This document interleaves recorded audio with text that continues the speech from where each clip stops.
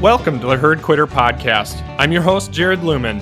On this show, we talk to farmers and ranchers who aren't afraid to think for themselves and do things a little bit differently. We hope these guests will challenge you to look at your farms and ranches in a new way and result in a more profitable and enjoyable business for you and your family.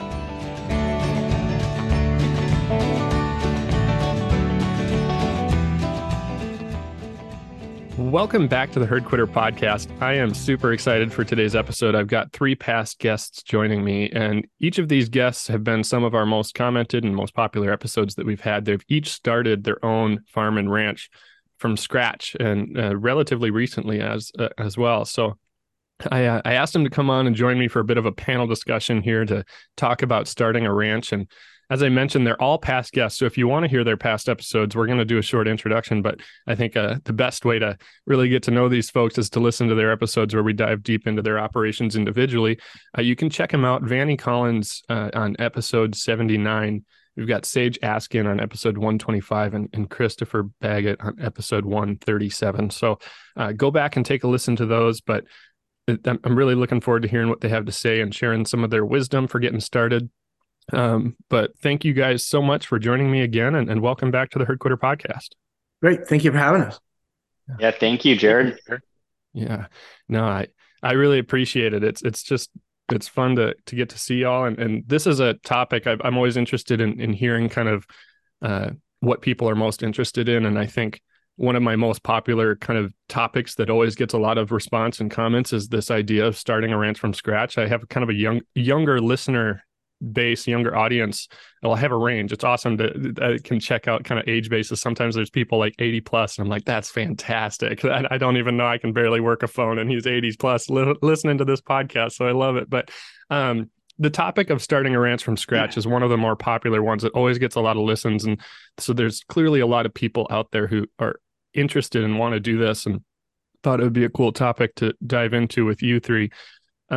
But maybe as a way to just get us started, for those who haven't listened to those past episodes or forgotten, maybe I'll start with an introduction from each of you guys where you talk a little bit about where you're from, the enterprise mix that you have, and you know, a little bit about yourself as well. And we'll just start with you, Vannie. Great. Thanks, Jared. Yeah, so I'm Vannie Collins, and I ranch down here in South Texas, a few miles, maybe 15 miles north of the border. My business model is primarily cow-calf, but I've kind of vertically integrated all the way through feeding. So a little bit more about where I ranch. I ranch at least some country from my family down here in the Rio Grande Valley, and I'm kind of on the northwestern edge of the Rio Grande Valley in a pretty semi-arid subtropical type area. It's been pretty drought prone these last few years, and it's kind of like, I would say it's probably pretty similar to most of the West. Pretty sparsely populated, pretty low stocking rates, big country, kind of right on the edge of big ranch country. Yeah, I'll have to listen back to your episode, but I think even in that one, you maybe talked about with your management, you've even increased stocking rate in these drought years from where it had started prior, which is pretty cool too. So a little plug to go back and listen to that episode. Yeah. Shares how awesome the work you're doing there is. We'll move next. I guess I'm just kind of going in order of the folks we interviewed, in the order we interviewed you. Sage, if you want to give an introduction to yourself and your context out there out west. Sure. Well, thank you so much, Jared. Yes, my name's Sage Askin, and together with my wife and three kids, we live in East Central Wyoming, and we have kind of it's a really unique, I think, blend. We have three primary businesses. Our main business is our operating business, Regen LLC, which is an ag services business, essentially that custom grazes livestock for clients, and it professionally manages land for landowners, and it kind of brings those together into symbiosis. And then we have a livestock ownership business, and we also have a real estate business that's kind of fledgling. And so we kind of bring those three things together, and that's what we do. And we our big mission here is for Regen LLC, our operating business, is to understand, regenerate, and thrive. And we're really trying to bring those three things together. And we use grazing management as well as stockmanship And we've really gotten focused on people management in this last few years, Mhm. having to deal with employees and such. So Yeah. that's kind of what we're doing and what we're about. Yeah, I really like how you've defined your different enterprises and you kind of clearly separate them. I'm sure that helps a lot in making business plans for each one individually. Can you talk a little bit in the operating business, what enterprises, what livestock mix you maybe have there, and yeah, and maybe in your livestock ownership Absolutely. too. So, Sure. Yes. So Regen LLC is capable of cattle, sheep, and goats of varying classes. In the summertime, I think I can say of all classes that could be turned out on range or pasture. And in wintertime, we trim back to less, winter, more, more mature cows, mature breeding stock sheep, and such like that. Uh, yeah. and and we can handle those at scale. So we'll have this summer we had a herd of goats. We had four, I guess, five bands of sheep out on the range. And then we had lots of herds of cow calf pairs as well as stocker cattle Mhm. that we operate for other people. And then Askin Livestock, we are investors in livestock pretty much anymore centered around sell by marketing of Mhm. whatever is the best thing to be in at that moment in time. And so Sure. right now we're actually exiting our cattle position and moving towards a sheep position primarily with that. So, yep. Awesome. Cool. Thank you. Yeah, and then Chris, share a little bit about your operation. Sure. Our business is Tyner Pond Farm. We are a direct-to-consumer grass-fed beef. We do pastured poultry, which we do on our properties. And then we also partner with a couple of local hog producers that raise pasture-raised hogs. So we sell through our system. And we're also dabbling in raw dairy right now as Really? well. We're in central Indiana. We're very fortunate in our geography that we're only about 30 miles from the city of Indianapolis.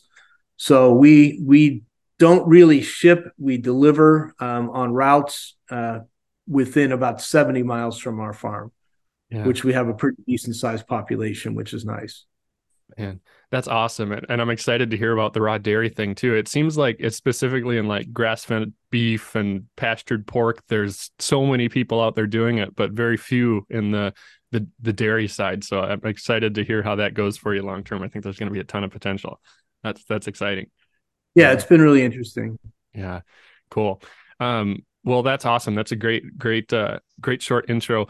I think when a lot of people start thinking about getting into the ranch business, some of the questions that I've had a lot of people reach out to me, and that's where a lot of these questions will come from, is questions that people ask me about. And it's funny because they'll ask me thinking I'm some sort of an expert. It's like, hey, I have a podcast, so I can talk to the experts and ask them the questions. So that's what I'm going to do here today.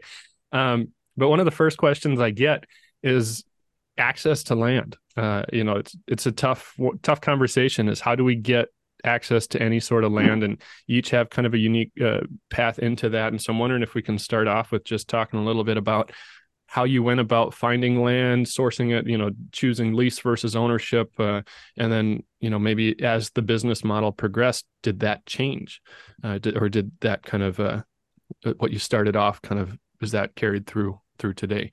And we'll go backwards, I guess, this time, if you wouldn't mind starting, Chris. Well, I'd love to hear your thoughts on it. Yeah. And I think the world has changed dramatically in 12 months. Mm.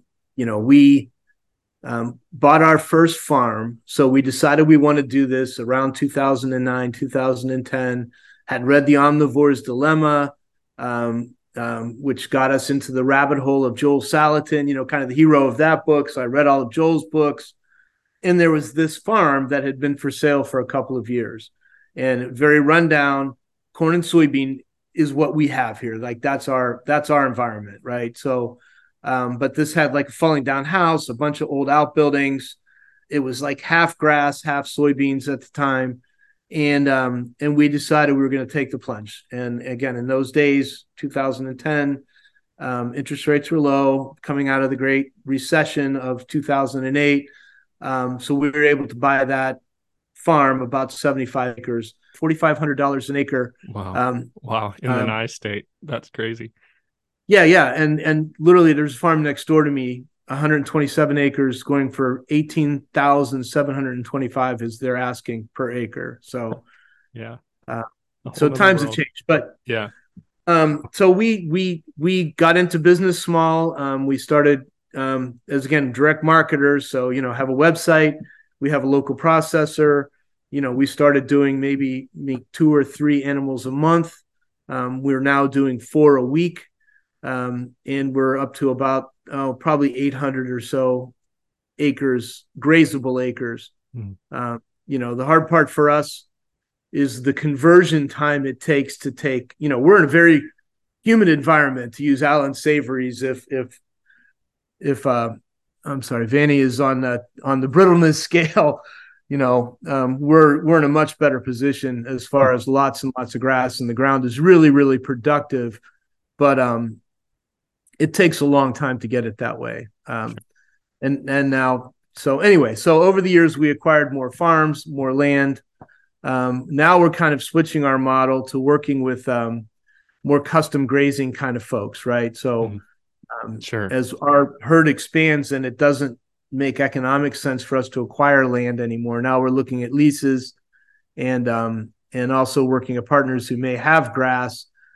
We're just working with the new young farmer who has family land, whose dad is starting to retire. He's coming out of a 20-year career in the Army, loves regenerative agriculture, spent the summer with us, and we're actually buying cows, bred heifers, bred cows, putting them on his farm and paying him a daily rate to graze them. So it's giving him a low-cost way to convert his family land from corn and soybeans into grass, and we'll grow with him. He has around 150 acres. So we'll try and grow with him, so we don't have to own the land. He's already got the land. He wants to get out of the corn and soybean cycle, if that all makes sense. I'll stop there, and if there are more questions. Yeah. No, that makes a lot of sense. And Sage, what about you?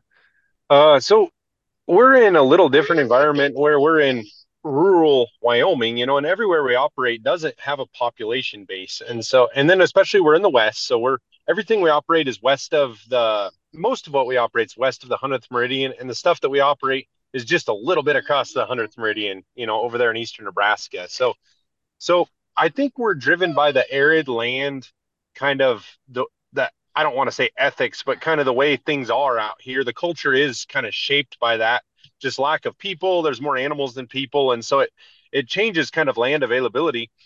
I see out here a lot of untapped potential in unused land. So there's lots of land not being operated at full stocking rate potential.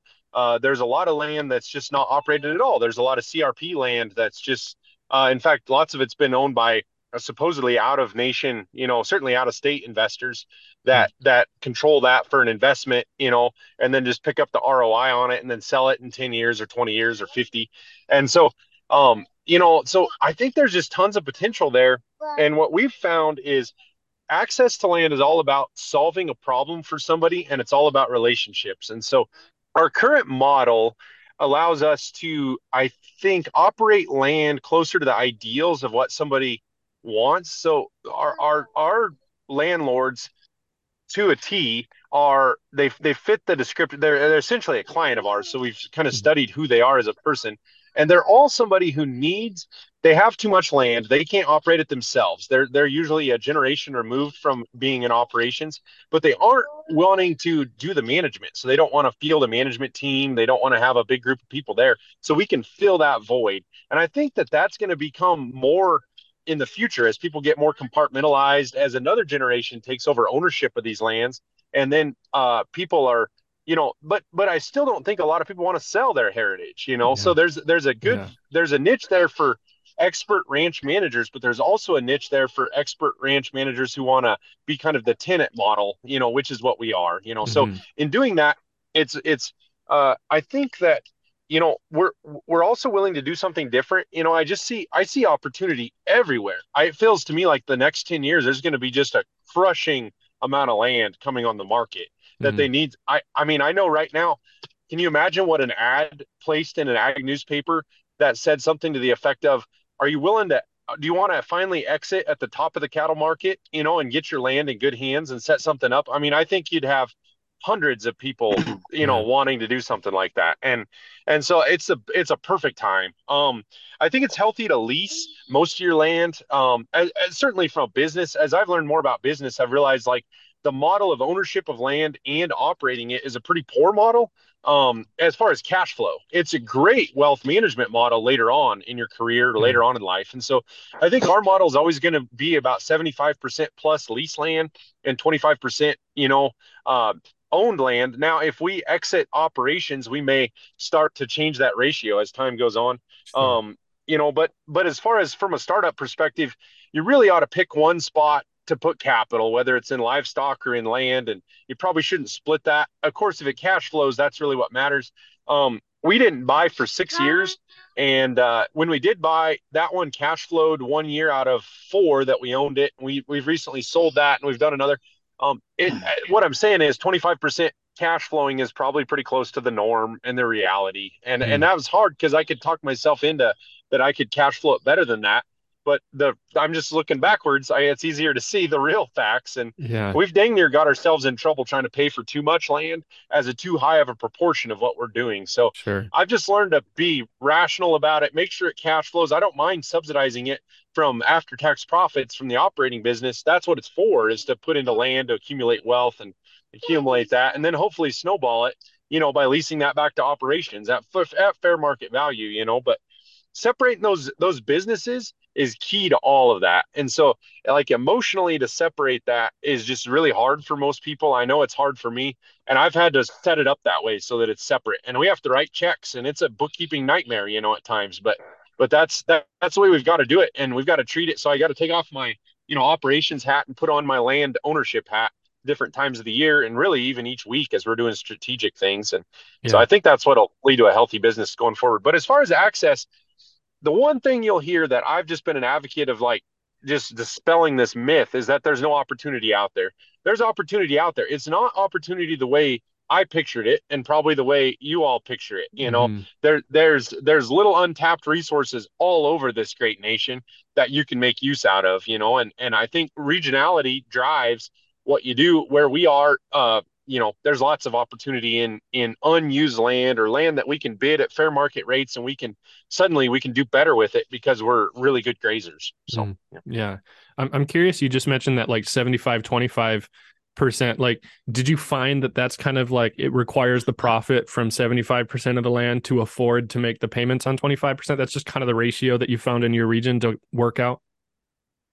Yeah, that's our current model, and it's taken me 10 years to even come up with a model, Jared. But but that's exactly right. That's based off of past research. We've done a lot of really close to cash flow in land, and just not quite. Mm-hmm. And so, going off the very simple metric that 1 year in 4, I was able to cash flow land from the production from that land. It's like, well, I need 75% to be leased, I think, to sustain this. Yeah. And we've never reached 25% land ownership, but I think that we could, and that I think that's the working model that we're working with now. If anything, it's maybe should be higher, should be 90% lease land to own Yeah. land to be, and the other thing to look at is ROI on land being really close to negative from a cash perspective, as opposed, the ROI is in appreciation, right? And so as you put all that together, like when you're not a capital intensive, you don't have the wealth yet. We don't have the wealth yet. Like, we can't afford to act like we have the wealth, so we can't afford to be fully invested into land. So Yeah. No, that makes sense. Yeah, Vannie, and what's your thoughts on, access land as a beginner and whatnot? Yeah, thanks, Sage, and thanks, Christopher. Those are really good. It hits me. I'm honored to be with you, or to be asked to be on this panel with you guys, because y'all are really impressive and doing a lot of awesome things. When I was starting out, I was in a position where I came down to begin to work in the management of some kind of investment land, or like some family ranches that my family had, and they weren't really actively participating in the management, and they hadn't ever, really, for that matter. And so I came down and started working in this ranch management company that was already managing various ranches across Texas. And I ended up, very similar to what Sage was describing. There is a real appreciation for land with some of these family members and owners, but there is no desire really to own and operate a cattle business or a livestock enterprise that really manages the forage resources and the land. So I guess really what I was seeing was this opportunity to take advantage of and fill a void, exactly like Sage was talking about, but within my family, really more. And and kind of touching on along some of the other ideas. I could relate a lot to Christopher when he was talking about getting into Joel Salatin. And, as I was kind of, Joel Salatin was a big part of my journey, and finally getting up the courage to begin farming and ranching and really kind of working towards this direction. And yeah, just really good stuff. Kind of like touching on what Sage was touching on as well. Another theme is, my wife and I, we ranch out here an hour and a half from town, and it's there's plenty of opportunity out here. There are plenty of big ranches with plenty of third parties leasing them where the ownership is not running cattle, but it's just we're an hour and a half from town. It's the opportunities out here. It's kind of about prioritizing what's important. And it's not always the easiest choice, but you go where you're guided and kind of listening to your inner voice. You kind of pray about it. You get with your family and you kind of go where what's important. And I think what the biggest thing to finding land for me was just getting started in ranching. And initially it was working for my family. And I was out here in the country and I was seeing opportunity. I was getting to meet other landowners. I was becoming a known entity. I was starting to build not a reputation, but like people could start to associate a name to my face. And I wasn't just some random guy now. I was part of the community. Mhm. And there's some of our neighbors. I have friends out here who they lease big ranches. Some of them are like 60,000 acre ranches, and it is just anybody could go get that as long as you had solid values, and I guess so long as you're able to pay your bills, you're well known, and you Yeah. take care of the land. But that land is available to anyone. There's countless ranches down here that are like that. That size. So really, the way I found my land personally was I saw a void in my family and in some assets they had, which are these ranches, which, you know, nobody nobody in the family was actively managing. My father was kind of managing the managers, Mhm. but there was really, I don't know, it was very serendipitous, and I'm not sure if I touched on this in the prior podcast, but it just really was a miracle, a God thing that I was able to come down here when I was, and right before I'd come down here, the prior manager had retired, and I had no idea about that, and it was literally within 24 hours they Mhm. retired, and I kind of talked to my parents about it and approached them about coming down here to work. Uh, but there was that void in these ranches and the service. Sage, you touch on it. It is 100%. Recreation drives the boat down here, Mhm. and holistic management is so good about this. And touching on the social aspect, you have to. It is all about relationships. Exactly what Sage was saying, and you have to offer something. You have to take into consideration everybody who's got a stake in if whether you're leasing a piece of land or you're looking to lease a place or to lease a piece of land, you need to offer um, you need to really take into consideration what that landowner is looking for, and you have to provide a service and really make sure everybody's needs are being fulfilled. Yeah.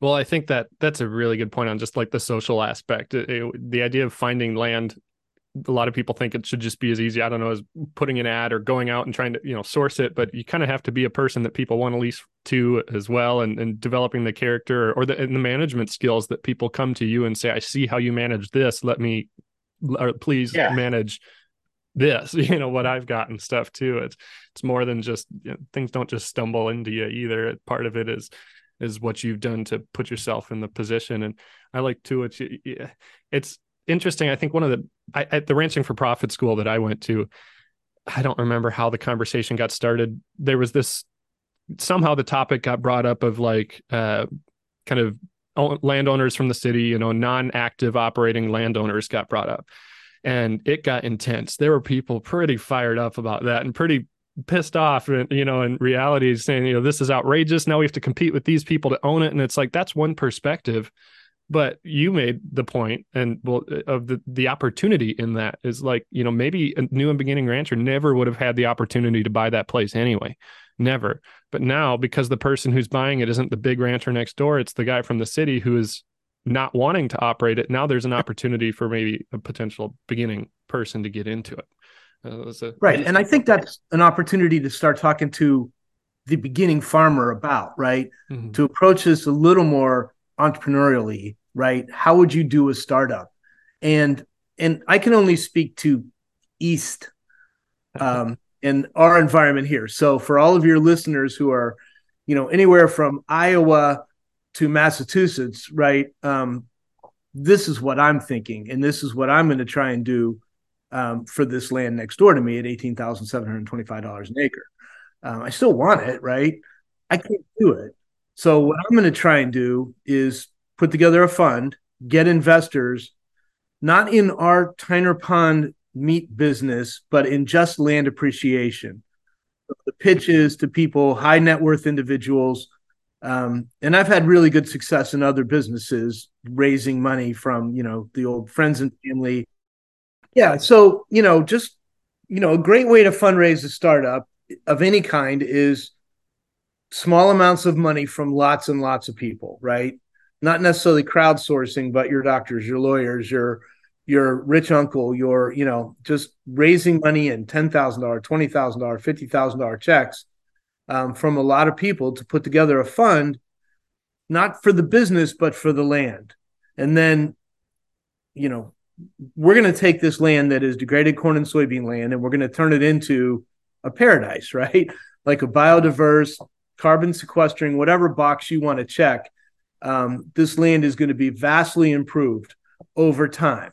So with 10-year contracts, 20-year contracts, the land owners, the investors are going to get that land appreciation. That's why they're doing it, not for the cash flow of me leasing it. I'm not going to lease it. In fact, my pitch is going to be, you're going to pay me to manage it for you, right? And to turn it into this paradise. And, this is not carbon offsets or anything like that, because I don't think that business is fully matured yet. But this is just very, very hypothetical. But, as a young farmer starting out, just like any young startup, I would say, hey, you've got this highly appreciating asset, which is land.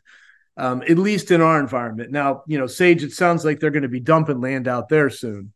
But, here, as I told you, 10 years ago, $4,500 acres are now $18,000 acres. Where is that going to end? And as the West dries out, as the Olagala Reservoir depletes, is that going to make Eastern land much, much more valuable? And that's kind of how we're going to be pitching investors is, that, it's pretty tenuous out there. If you're in Western Kansas, Panhandle of Texas, Oklahoma, I feel terrible, right? I don't know what the answer is, right? We had the Dust Bowl. We salvaged the Dust Bowl by pumping water. That's finite, right? That's not going to go on forever. So farmland in the Midwest, what I call the Midwest, which might include you, Jordan or Jared, that land is going to skyrocket in value beyond what it's already skyrocketed. So to me, it's like, gather up investors who could see that vision of land appreciation and allow you to manage it holistically, regeneratively. I think that's going to be a very viable path. I'll let you know. Interesting. Well, one thing I'll touch on, and Chris, thinking out of the box, finding some other solution to structure it is a great, kind of makes me think of it.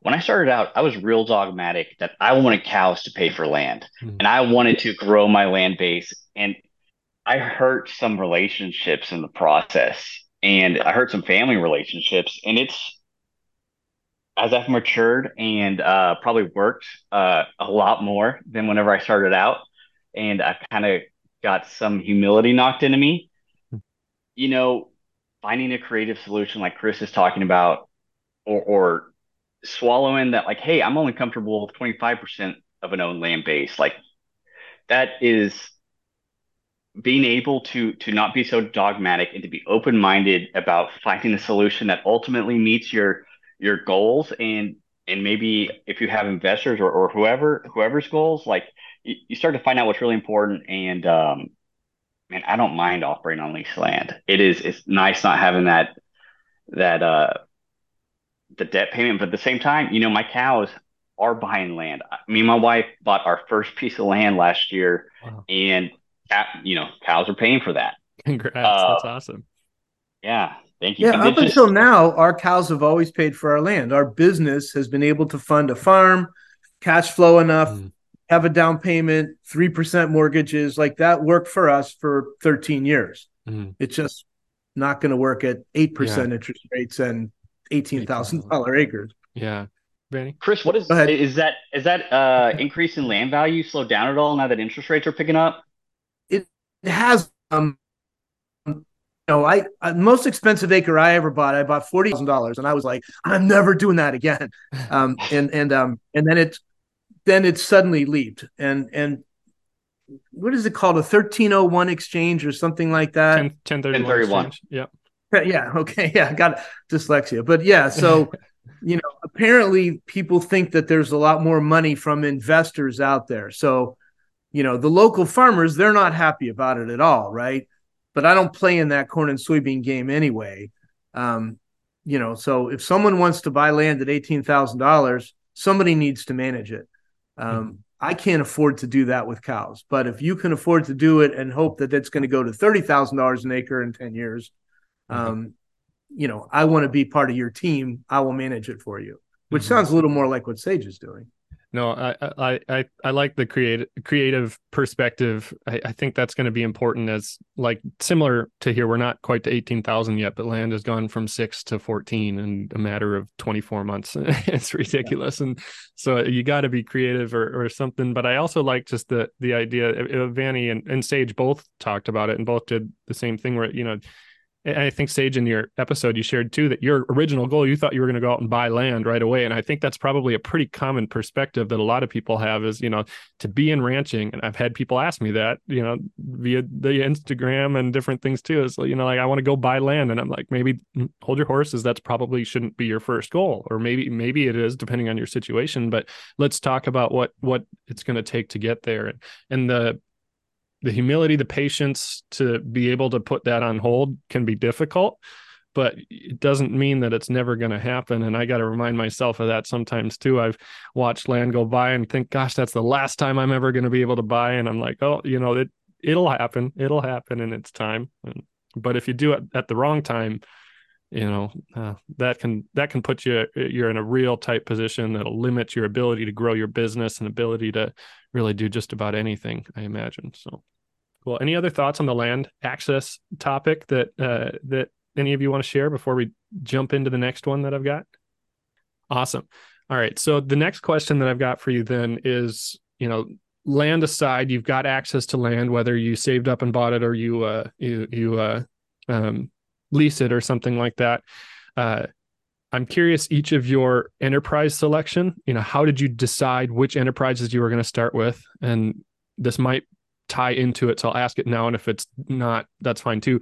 But so what enterprise did you decide you want to go with? And then what did you prioritize investing in at the beginning? Was it the livestock for said enterprise, or was it, other assets or something else, or infrastructure, I guess? So, yeah, and I'll open up to anybody who wants to dive in on that one first. I'll be glad to start because I think we're very, we kind of started off with the Salatin model, stacking multiple enterprises on a smaller piece of property, direct marketing. My background has been the internet. So, we really piled in on getting customers, right? Acquiring customers and building our website, Facebook, Insta. Now you have Google My Business, which is an amazing underutilized free tool from Google, because that's really where most people go, right? Grass-fed beef near me. I want to win that.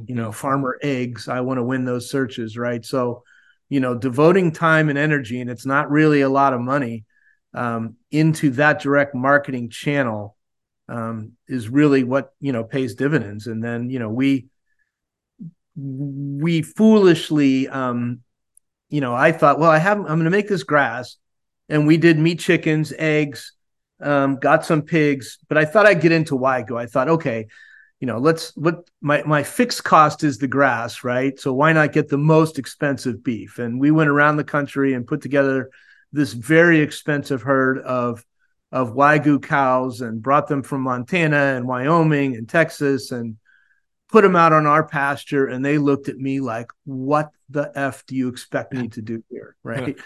They were so wrong genetically for what we were trying to do. And that was just our own ignorance. I have no farm background, no agricultural background. I read the book, watched a bunch of YouTubes, and we hit this. I brought Greg Judy out. I happened to meet Greg at a conference, and as a consultant, he came out, and his famous line to me was, "Why do you want to feed all that leg?" And kind of taught me about cattle genetics. We're now mostly South Poles. We're no more Wagyu left. I think we have one calf out there that still has big long horns that is probably a third generation removed from South Pole or from the Wagyu. So, we paid some expensive genetic lessons in the beginning. So I'd advise anyone starting off in grass to get the right genetics. Don't go to the auction and buy a bunch of dairy cows, or, we've done all that, and it's a big mistake. But, I think, focusing on, for us, we're in the meat business, focusing on your direct marketing, maintaining your expenses, right? Chicken are the easiest, right? You can get into chicken quickly. You can get them to market quickly. When you get started, pigs are also easy. They can come to market very quickly. You can find feeder pigs usually in most environments. Again, I'm speaking of east of you guys, but and that's something you can start to monetize very quickly. One of the things we did, because, and I think for a lot of you folks out in rural areas, we built a fulfillment store closer into Indianapolis. So it's not at the farm, it's still out far enough that it's cheap rent, but we put in our coolers and our freezers there. So we're within striking distance of town, of Indianapolis. So our meat goes from the farm, and we now have 6 farms, to the processor, which is about 15 minutes away from it. From the store, or from the processor, we take it to, we call it the store because we have store hours from 8 to 12, but mostly it's a fulfillment center. It's just where our orders get packed. Our routes get made every day. So, Vannie, you said you're an hour from town. I don't know what town that is. Is that Dallas, or is that? No, I mean no, it's McAllen. So in our border region, our MSA, we've probably got 7 million people, of which probably 4 million of those are on the Mexican side. Okay. 3 million are in Texas. Very different demographics. Yeah. Yeah. And that's about our MSA is about 3 million, but we just had to move closer to them to do routes versus trying to ship off the farm. We want to deliver. It's way less expensive, to deliver. So we had to have kind of this island fulfillment center, right? That isn't the farm, that, is managed by a different group of people that, they just manage the website, take the orders, do customer service, pack the bags, and then we run out. Usually we're doing, anywhere from 30 to 50 deliveries a day. We're right at about like $1 million and a half dollar business. Wow. So nothing crazy, but. Hey folks, so I've got 3 fantastic guests on this episode. One's a large-scale cow-calf producer, another is a large-scale custom grazer, and then Chris is, really killing it on the direct marketing business. And I'm not sure what model you want to run for your business, but if you want to be a direct marketer, you got to have a good website, a good e-commerce platform, and the one that we use on our farm is Barn to Door. It really does everything we need it to do, from helping us with our direct sales, both online and in person. It's our inventory management software, scheduling system.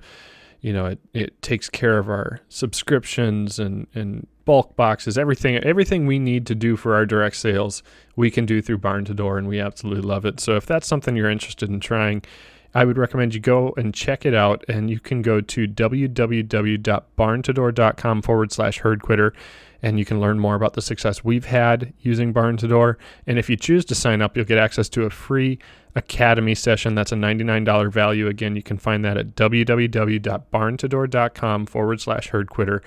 And that link will be in the show notes below. But now back to my conversation.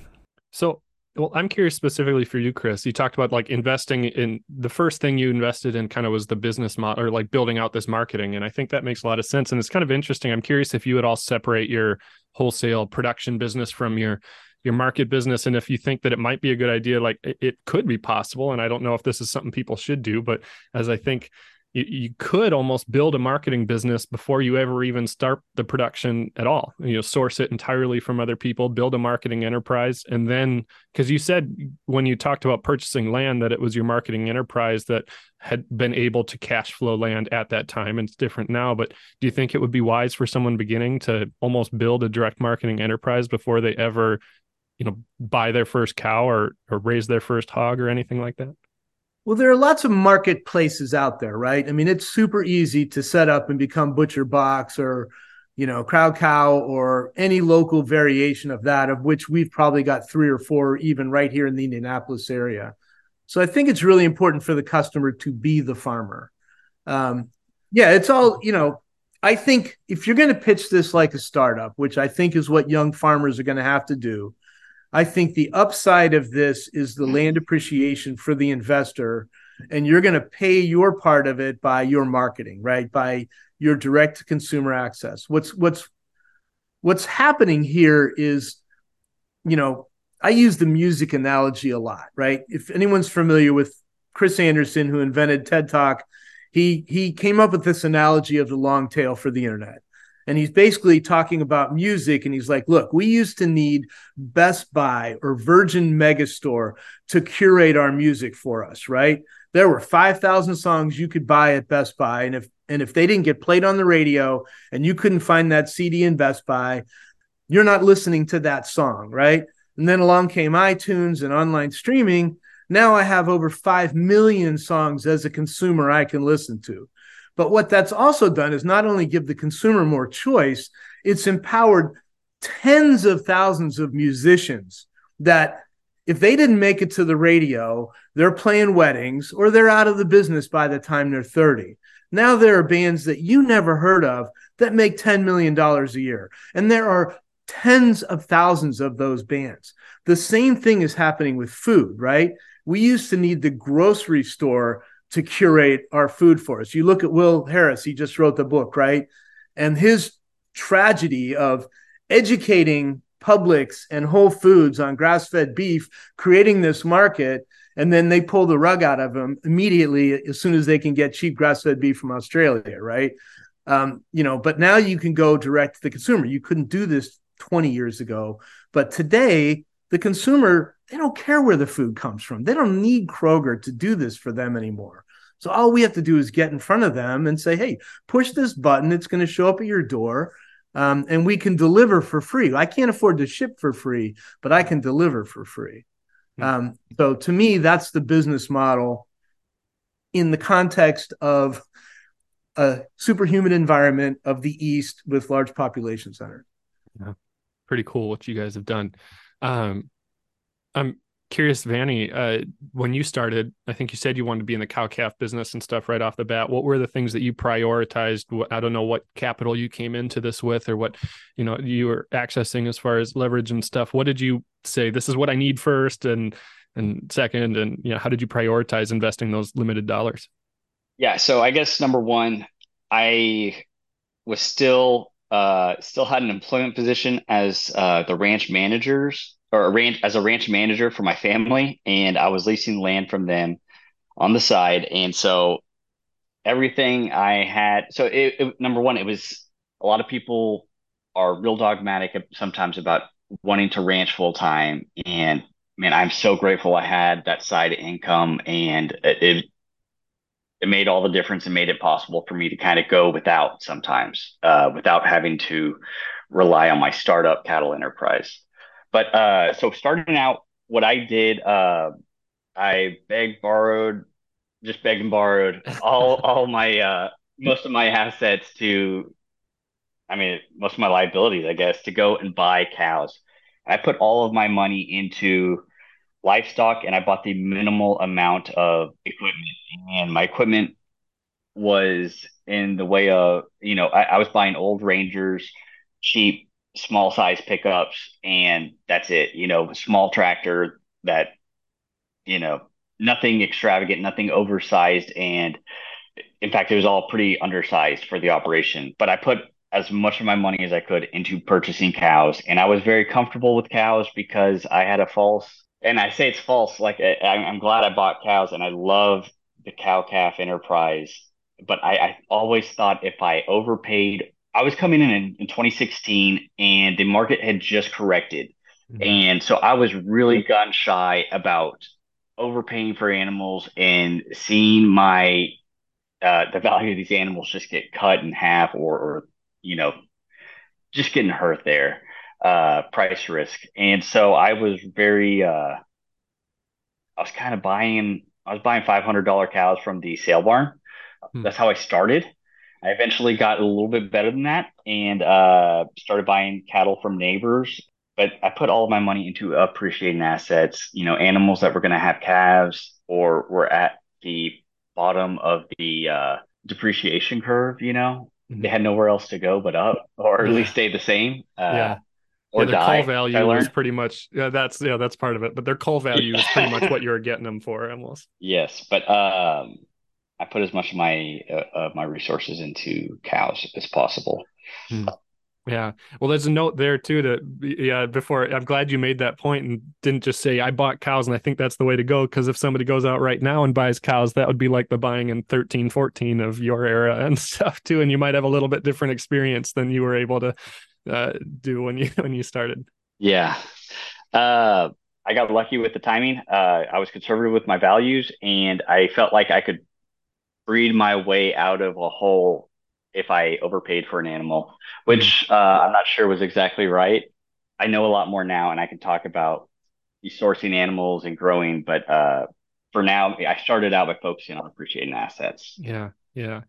Well, it's kind of too like I wonder if the idea, I'm curious for you, the idea of investing maybe in like water and fence infrastructure, did that look like if I get out of this business, I'm not going to get nearly what I put into it, but cows, if I do need to get out, at least I can resell them? Was that kind of a mindset at all? Or, why you chose to go cows? Or I guess you just needed an operating business. So cows, you had to have something. Yes, absolutely. I needed the cows to pay for the fencing and water and all, that kind of infrastructure. I had nothing without having that nucleus of a cow herd, is Yeah. the way I saw it, which is right. I mean, I was in a livestock business. Not that you can custom graze. There's a lot of different ways to skin the cat. I think kind of what we're hearing from everybody is being creative and about solving solutions. But I actually started, and I tried a bison herd randomly, but that's a different story. But I think the point is, I was putting my money in livestock, animals that were going to reproduce and increase in value, or at least hold their value Mhm. while they have calves. So Yeah. yeah, I saw that as that was like my first mountain to climb, was getting big enough to actually have money and value self-replicating, Mm, I sure. guess, or compounding. Yeah. Compounding. Yeah. Cool. Yeah, and we'll maybe dive into where you went from that in a little bit. But Sage, what were your early priorities and as far as investing, and did that change as time went on as well? Yeah, it's a good question. And I think this is such a neat opportunity to be with you two guys because we all have just slightly different paths, but there's a lot of commonalities there, Yeah. and largely driven by regionality. So where we are, to get to 3 million people, I think it's a huge, it's probably a 10-hour circle to get that many people. And so that drives, I read the same things. Like I read Joel Salatin, I read Alan Nation, and Alan was, I thought, more of a practitioner on the commodity side of things. He was really intelligent that way. And he honed into that 100th meridian, that break between the two different schools of thought, and kind of I got a lot from him on how he thought about how we should proceed once I decided to be in the West. Enterprise selection was all about where we are, scale and labor efficiency and things like that. And so I didn't know what land, and nobody's going to know what land you have. And you can't get picky on that. If you're selected, I remember like selecting the first property, it wasn't a matter of like, I think I told you that in the past, Jared. It wasn't like, oh, cool, this is the perfect place for my ideals. It was like, I want something, and so I'm just going to do that, and Yeah, then after that, this is that kind good. of Yeah. dictates, yeah, that kind of dictates what you can do with it.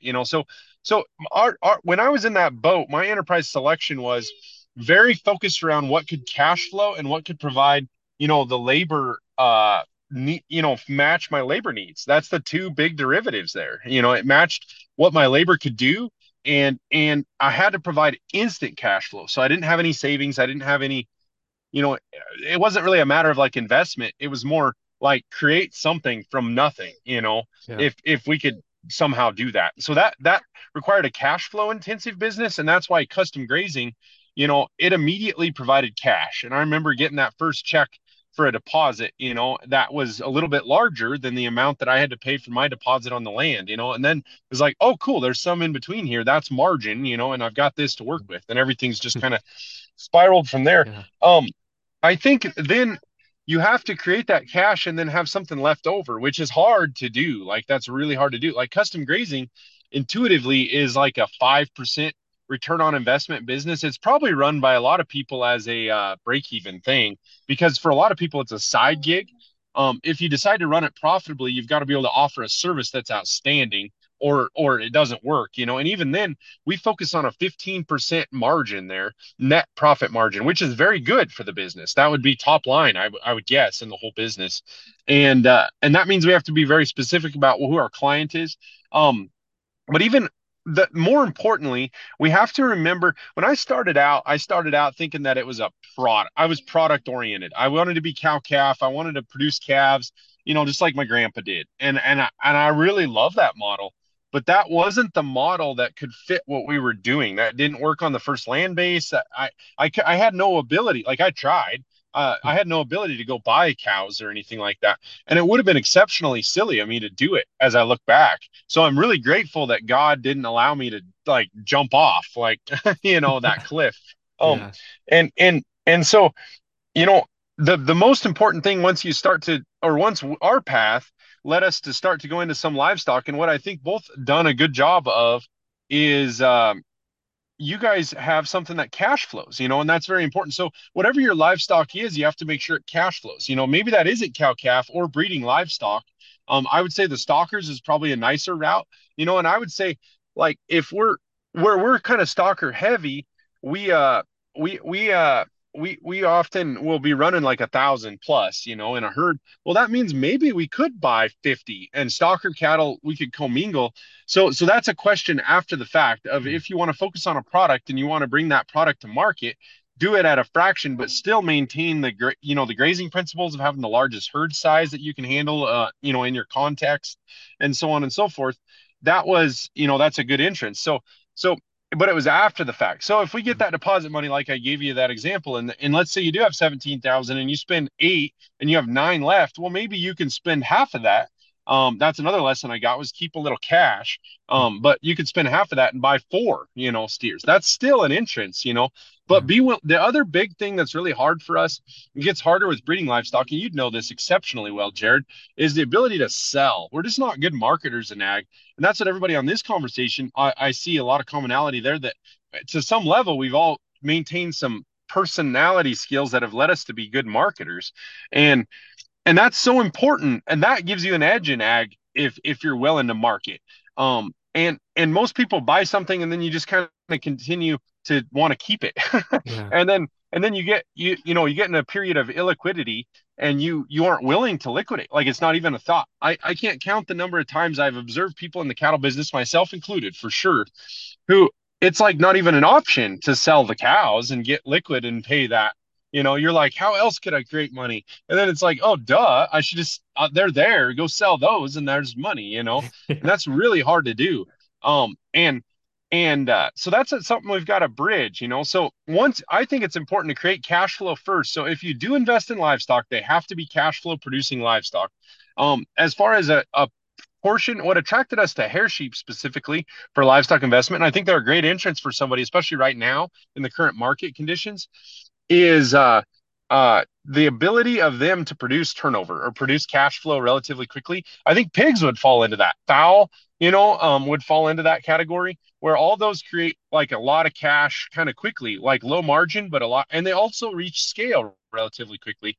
As far as what to invest in, also at the beginning, one of the things as I look back that was most helpful for us was all the skills that we could acquire. I invested in myself. So like I might not have netted more than $2,500, and then I spent it on the ranching for profit Yeah. school, Yeah. and then on like Tuesday of the ranching for profit school had already made 30,000 more dollars. That's the kind of ROI. Yeah.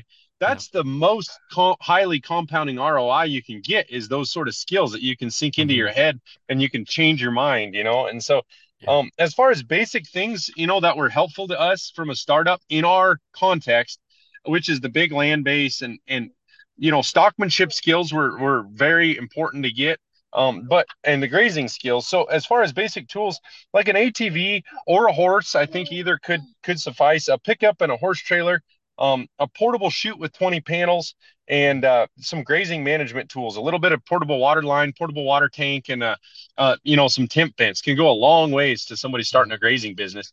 But that those are luxuries. Those come after those are a little bit of after tax dollars investments, but those particular ones are high return ones that probably satisfy the capital requirements of paying for 100% in the first year. You can't ship cattle from a land unless you can like put some set of corrals together to get them out, Yeah. and stuff. And Yeah. so that said, once you've got that, you've got a lot more open opportunities on land bases that you didn't have right before then. So those are Mm-hmm. those are pretty important within the first couple of years. But it continues to surprise me. We've had clients come and buy, say, sheep from us, and we sold some sheep to some awesome clients not that long ago. And they made a remark. They have a couple hundred sheep, and they said, well, gosh, we have way nicer sheep handling facilities than you do. And they're right. Like, we don't have that nice stuff. And I just don't believe in putting your money in that sort of thing, Yeah. beyond the basic necessity. So we generally don't buy a capital thing, meaning like a pickup or a vehicle or Yeah. tractor, until we want it really, really bad for like 2 years. And then we get it. So Yeah. Yeah.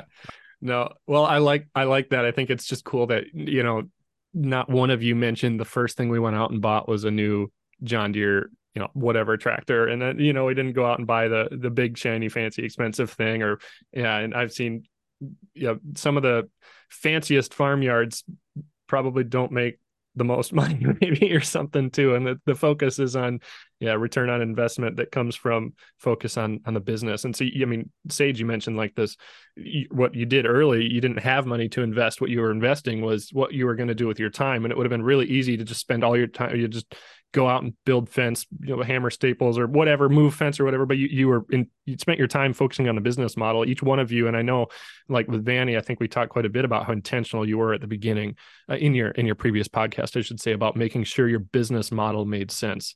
You were going to do this at scale, and you were going to make it work. Like you did it right. You didn't just do what everyone else maybe would do, which is you were intentional. Intentionality is Yeah. huge with all three of you, and I think that's pretty important, pretty cool. Yeah, and I just think it's neat because these are parallel models, and I would especially like, I think Vannie, you're kind of in between the two models, but I'm on one end of a spectrum, and Chris, you're on the other end. But they're chasing after the same things. Any startup has to create something from nothing, and be entrepreneurial in what it's doing. And so I think that's a really important takeaway, is that there's multiple ways to do this. I think you could be successful doing what Chris is doing here, even in a low population environment, if you were mentally adept enough to form that, with like he was mentioning the internet, right? And so suddenly you can market to everybody from a long ways away, so it's just important to know that there's parallel tracks, there's many ways to do it.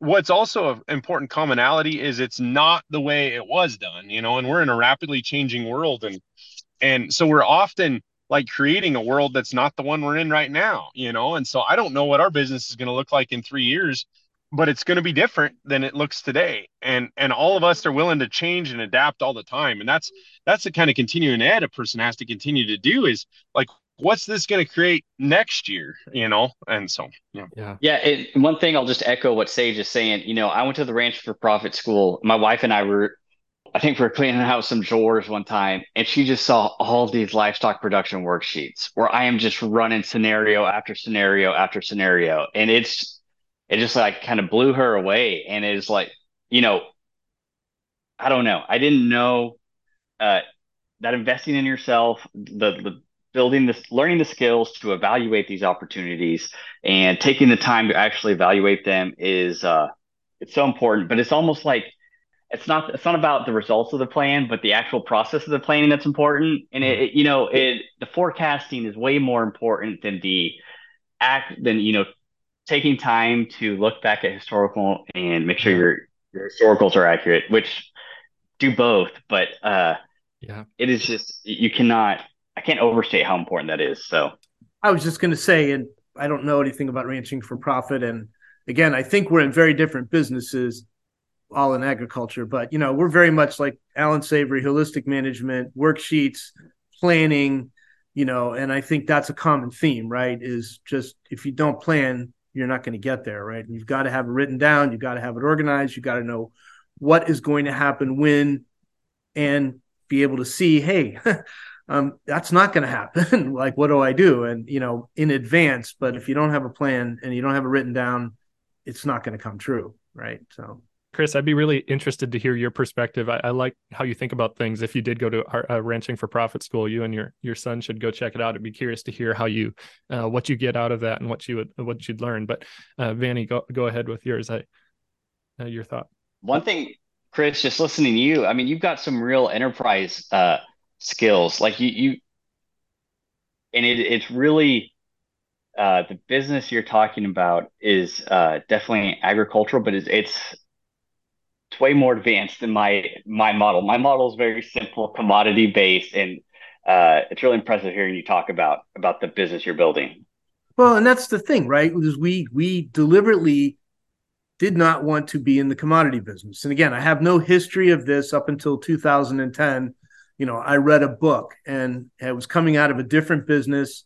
And, I thought this was important on many, many factors, environmentally, community wise, I live in a rural place that was, dying and being emptied out by globalization. And so, there are a lot of boxes to check there, but one of the things we wanted to do was be as vertically integrated as possible, control our own destiny. Right now, we buy calves. And, because of everything that's going on with cull cows 2 years ago, like calf shortage, and, suddenly the price of calves have doubled. So that's caused me some pain. But because I control the customer and I control the price, and we've been able to make our ground so much more productive over the years, I haven't had to pass that cost on to my customers as much, right? So, but we're also now investing in cows.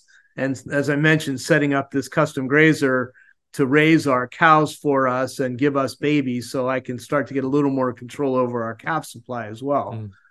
But, as my wife says, from birth to bun, we want to control it all. And, well, I that's why I wanted to get both like all the different perspectives on. I think it's kind of cool how Vannie is in a commodity production business. Sage is kind of more so in, like, he has his livestock enterprise, but in his operating business, he's more of a service provider. And Chris is more of a finalized product meat, provider. You each are different, offering different kind of perspectives of this chain. And I wanted to offer those different perspectives to people thinking about getting into this, to think any one of these ways can work, but no one of the ways is wrong. And each one is going to provide their own challenges. What challenges do you want to overcome? Do you want to figure out the challenges of how do I scale a commodity business? Because you likely can't make a living producing commodity calves on 40 cows or something. Like, you're going to have to come up with different ways the challenge in a commodity business is maybe more of a scaling business or something like that, versus a custom grazing business is, how do I access the livestock owners? How do I provide a good service consistently that I can, grow this, that people will come to me, that people will want to come back? Or Chris in his model is more like, how do I build this market? You have to create your own market. There's not a simple, just drop it off at the sale barn or something like that. And each one has got different challenges. and people maybe need to analyze what their goals are, what they want to do, what they think they would enjoy. There's a lot of people that would have no interest in doing what Chris is doing. And there's a lot of people that love the idea of working one-on-one with their consumer and handing the box to the person who's going to feed their family with it tonight. It's a pretty rewarding experience. And so I think there needs to be a little bit of self-analysis before you dive into a business, a farm or ranch production business. Is, what do I enjoy? What do I want to spend my days doing? What challenges do I feel I'm most capable of or most would enjoy, overcoming? Because there's going to be challenges in each. Have you talked to any goat grazers, Jared? I try and listen to most episodes, so I may have missed one, but I just feel like, man, like I wish someone would come to me saying, Chris, I have someone to clean up your fences, pay me $200, $500 for this week, and I will bring my goats there, and then I'll take them away. And I don't know. I have some friends in Pennsylvania that have a lot of reclaimed like coal mining ground and fracking ground that, they hunt on it. And I'm just like, man, if someone come in and, these mobile goat people, I feel like there's a business there. Well, there's a lot of people that are doing it. And I was just looking at Star Creek. I think I'm trying to find it now. Star Creek something out in California. I had them on once, and they have several thousand goats and sheep that they do custom grazing on. And then Jordan Meyer, I don't remember what I talked about him with specifically, because he's got a bunch of different enterprises, but he's doing goat grazing. And he's actually, I think he's doing some awesome stuff. You can check him out on Wholesome Family Farms or Wholesome Family Genetics. He's got goats that he sells, but he's leasing out his goats to goat grazing groups. So he's getting compensated just for ownership of the goats. And then he still gets the goat kids back. And so, I mean, It's like, there's so many ways to do agriculture and to do ranching. It's phenomenal. And that's a great point. Like, and that's a good point. There's 3 folks here with 3 different perspectives that represent a very small portion of the options out there. If there's nothing else you guys want to talk about with that specifically, the one question, we're already over an hour here, and we didn't even get to like half the questions I had listed here, but the one that I for sure want to get each of your perspectives on, and we don't feel like it has to go short, we can dive into each one of these more, is more of like a specific scenario. If somebody comes to you and they're whatever age, doesn't matter, from 18 to 45, 60, whatever, and they say, I want to get into the production business, a livestock production business, and I want to do it full time. I'm curious what that advice would look like, what you would tell that person. And you can take a few moments and think about that. It's kind of a big question, and we can come back to you if something pops up into your head after you go first. But if anybody wants to jump in with that and say what your advice would be for that individual who says, I want to be a full-time livestock producer as soon as possible. Well, I mean, if you're going the direct marketing route, and I think a couple of us have said it, but chickens, right? They're fast. They're not that difficult. They're easy to sell. They're easy to process. And you can get cash flowing that way as well. And as I said, we did 10,000 chickens this year. We still have our last batch to go this week. 400 turkeys. We're kind of looking to get out of that now, because our beef business and our cattle, we have 350 head that we're grazing using a total grazing method, 2 to 4 moves a day. That part is going really, really well. The chickens are kind of becoming a little bit of a distraction, but I still need them for my customers, right? We got out of pigs.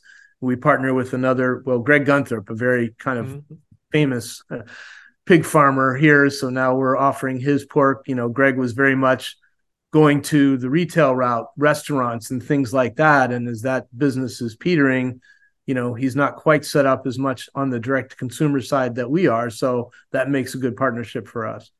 The dairy is kind of the same thing where, we're working with an organically certified Amish dairy.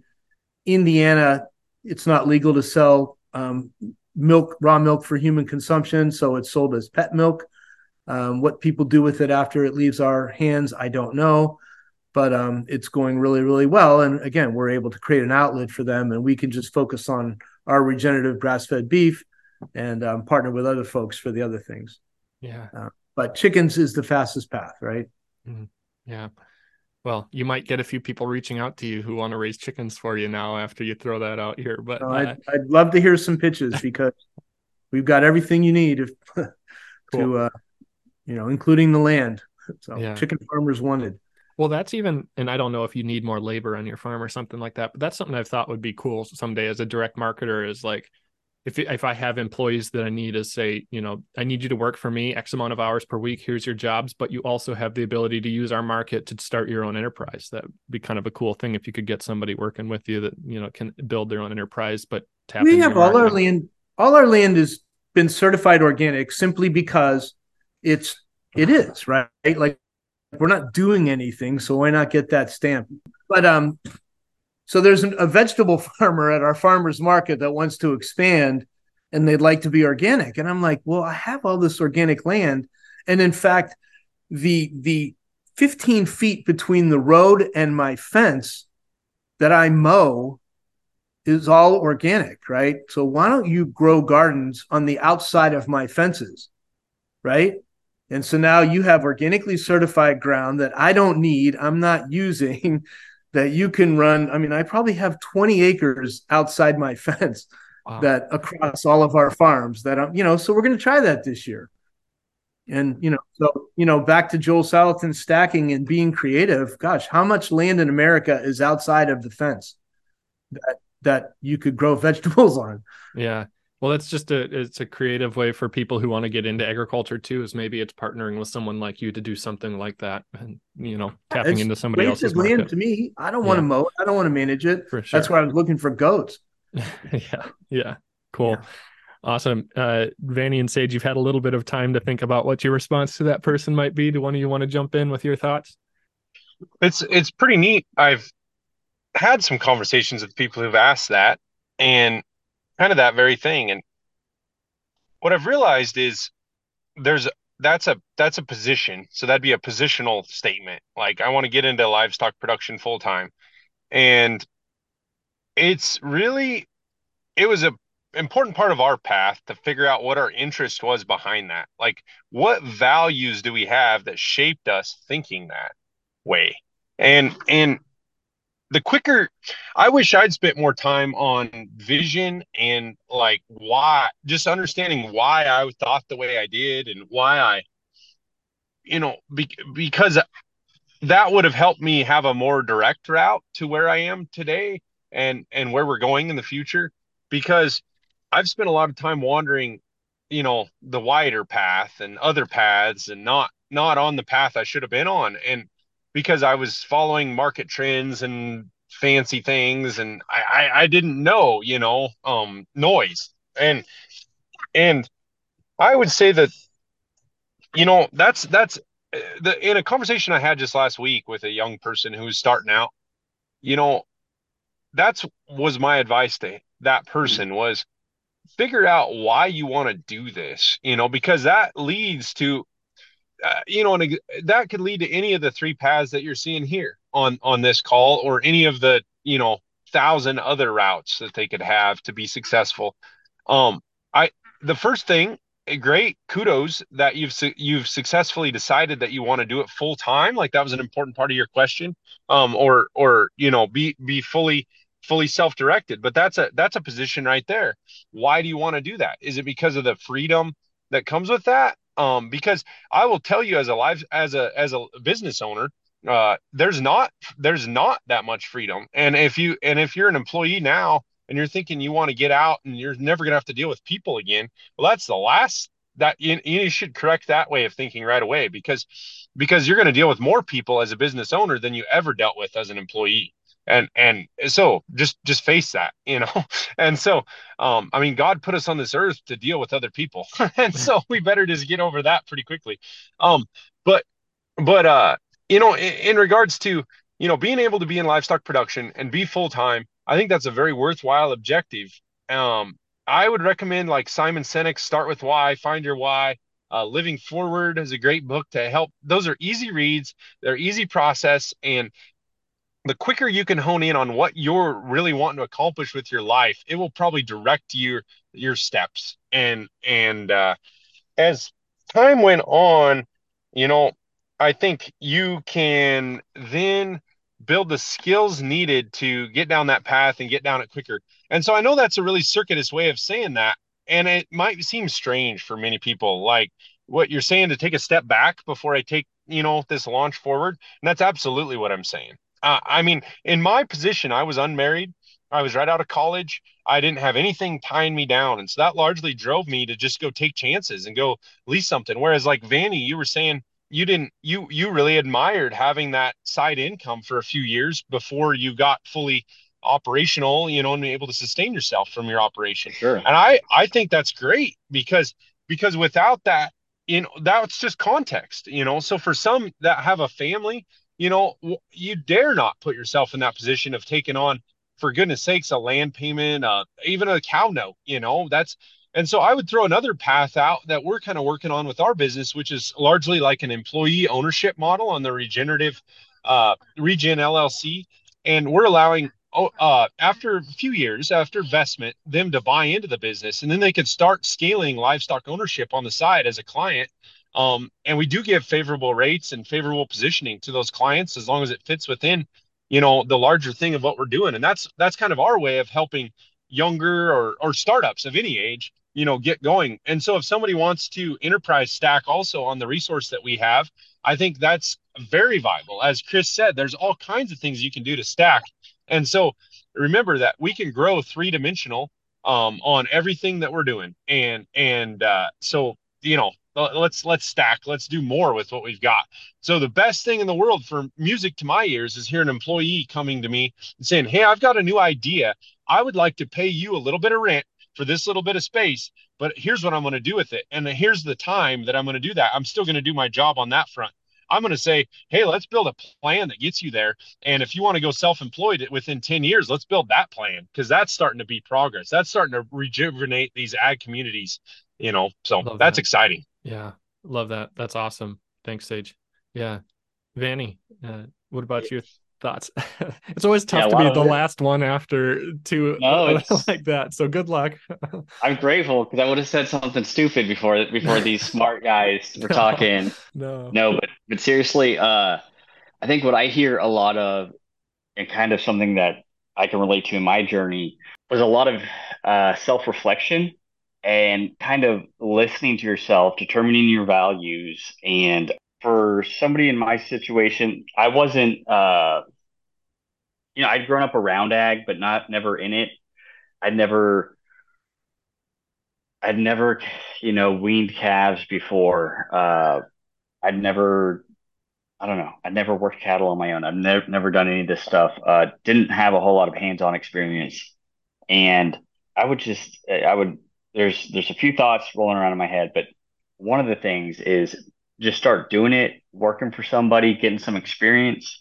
I'm a little sad to say, but one thing, the first place my mind went was, you're going to have to work hard, and really caution them to how tough it can be at times. And I'm sad to say that, because I don't want this to be that way.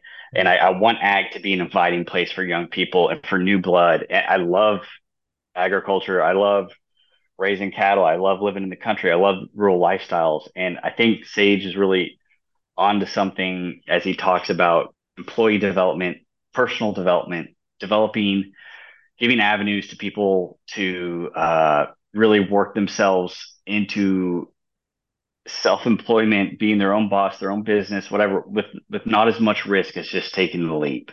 But again, I think a lot of this stuff, I see a lot of overflow to a lot of other things in life, but it involves a lot of time for self-reflection, a lot of listening to yourself, knowing yourself. I mean, holistic management, range over profit, countless different business advice books, or there's so many different books that touch on the same topic, but the mission, vision, know your why, all this stuff is it's kind of getting to the core of why you want to do, like Sage was saying, getting to the core of why these values, how these opportunities line up with your values, and how to really evaluate which one's the best for you. But at the center of it, when I was getting started, I was so naive, and I'm so grateful for that, because it's really, in retrospect, I've come a long way. At times it's been a hard road, I wouldn't change anything, but it's that naivete of being young and just not really knowing. But I think that's what it takes sometimes. So just getting started in some respect while minimizing your risk, keeping your options as open as possible, being as open-minded as possible. Just there's so much out there. You really have to soak it all up and take it all in. But I guess I don't know. You're going to be where you are and have the opportunities presented to you for a reason. Evaluate those and don't take them for granted. But yeah, even if it's just if you have to gain the experience working for somebody else doing what you eventually think you want to do, that is I would go work for them Mhm. and not be afraid to work for them as part of a longer process of attaining, getting to where you want to be. Awesome. That was awesome, guys. Thank you so much for doing this. If people want to reach out to you or have questions for you, and if you'd rather not put that out there, that's fine too. I can cut that out of here. But if people want to learn more or anything, where would you direct them to find you guys? Chris, we can start with you. We're Tyner Pond. Yeah, Tyner Pond Farm. Facebook message is probably the quickest way to get me if you're on Facebook. Otherwise, through our website, our contact us page. Cool. Awesome. We'll And that's easy. Tyner, Tyner Pond Farm, right? Exactly. Cool. Awesome. All right, Sage. Yes. Our website's askinlandandlivestock.com, and I'm pretty excited. We're going to actually be doing a rebrand and a launch of our new website for our operating business, which is regen.llc. And we should be able to see that in January sometime. And I'd encourage anybody to email me personally at lowercase letters saskin12@gmail.com. So that's SASKIN12@gmail.com.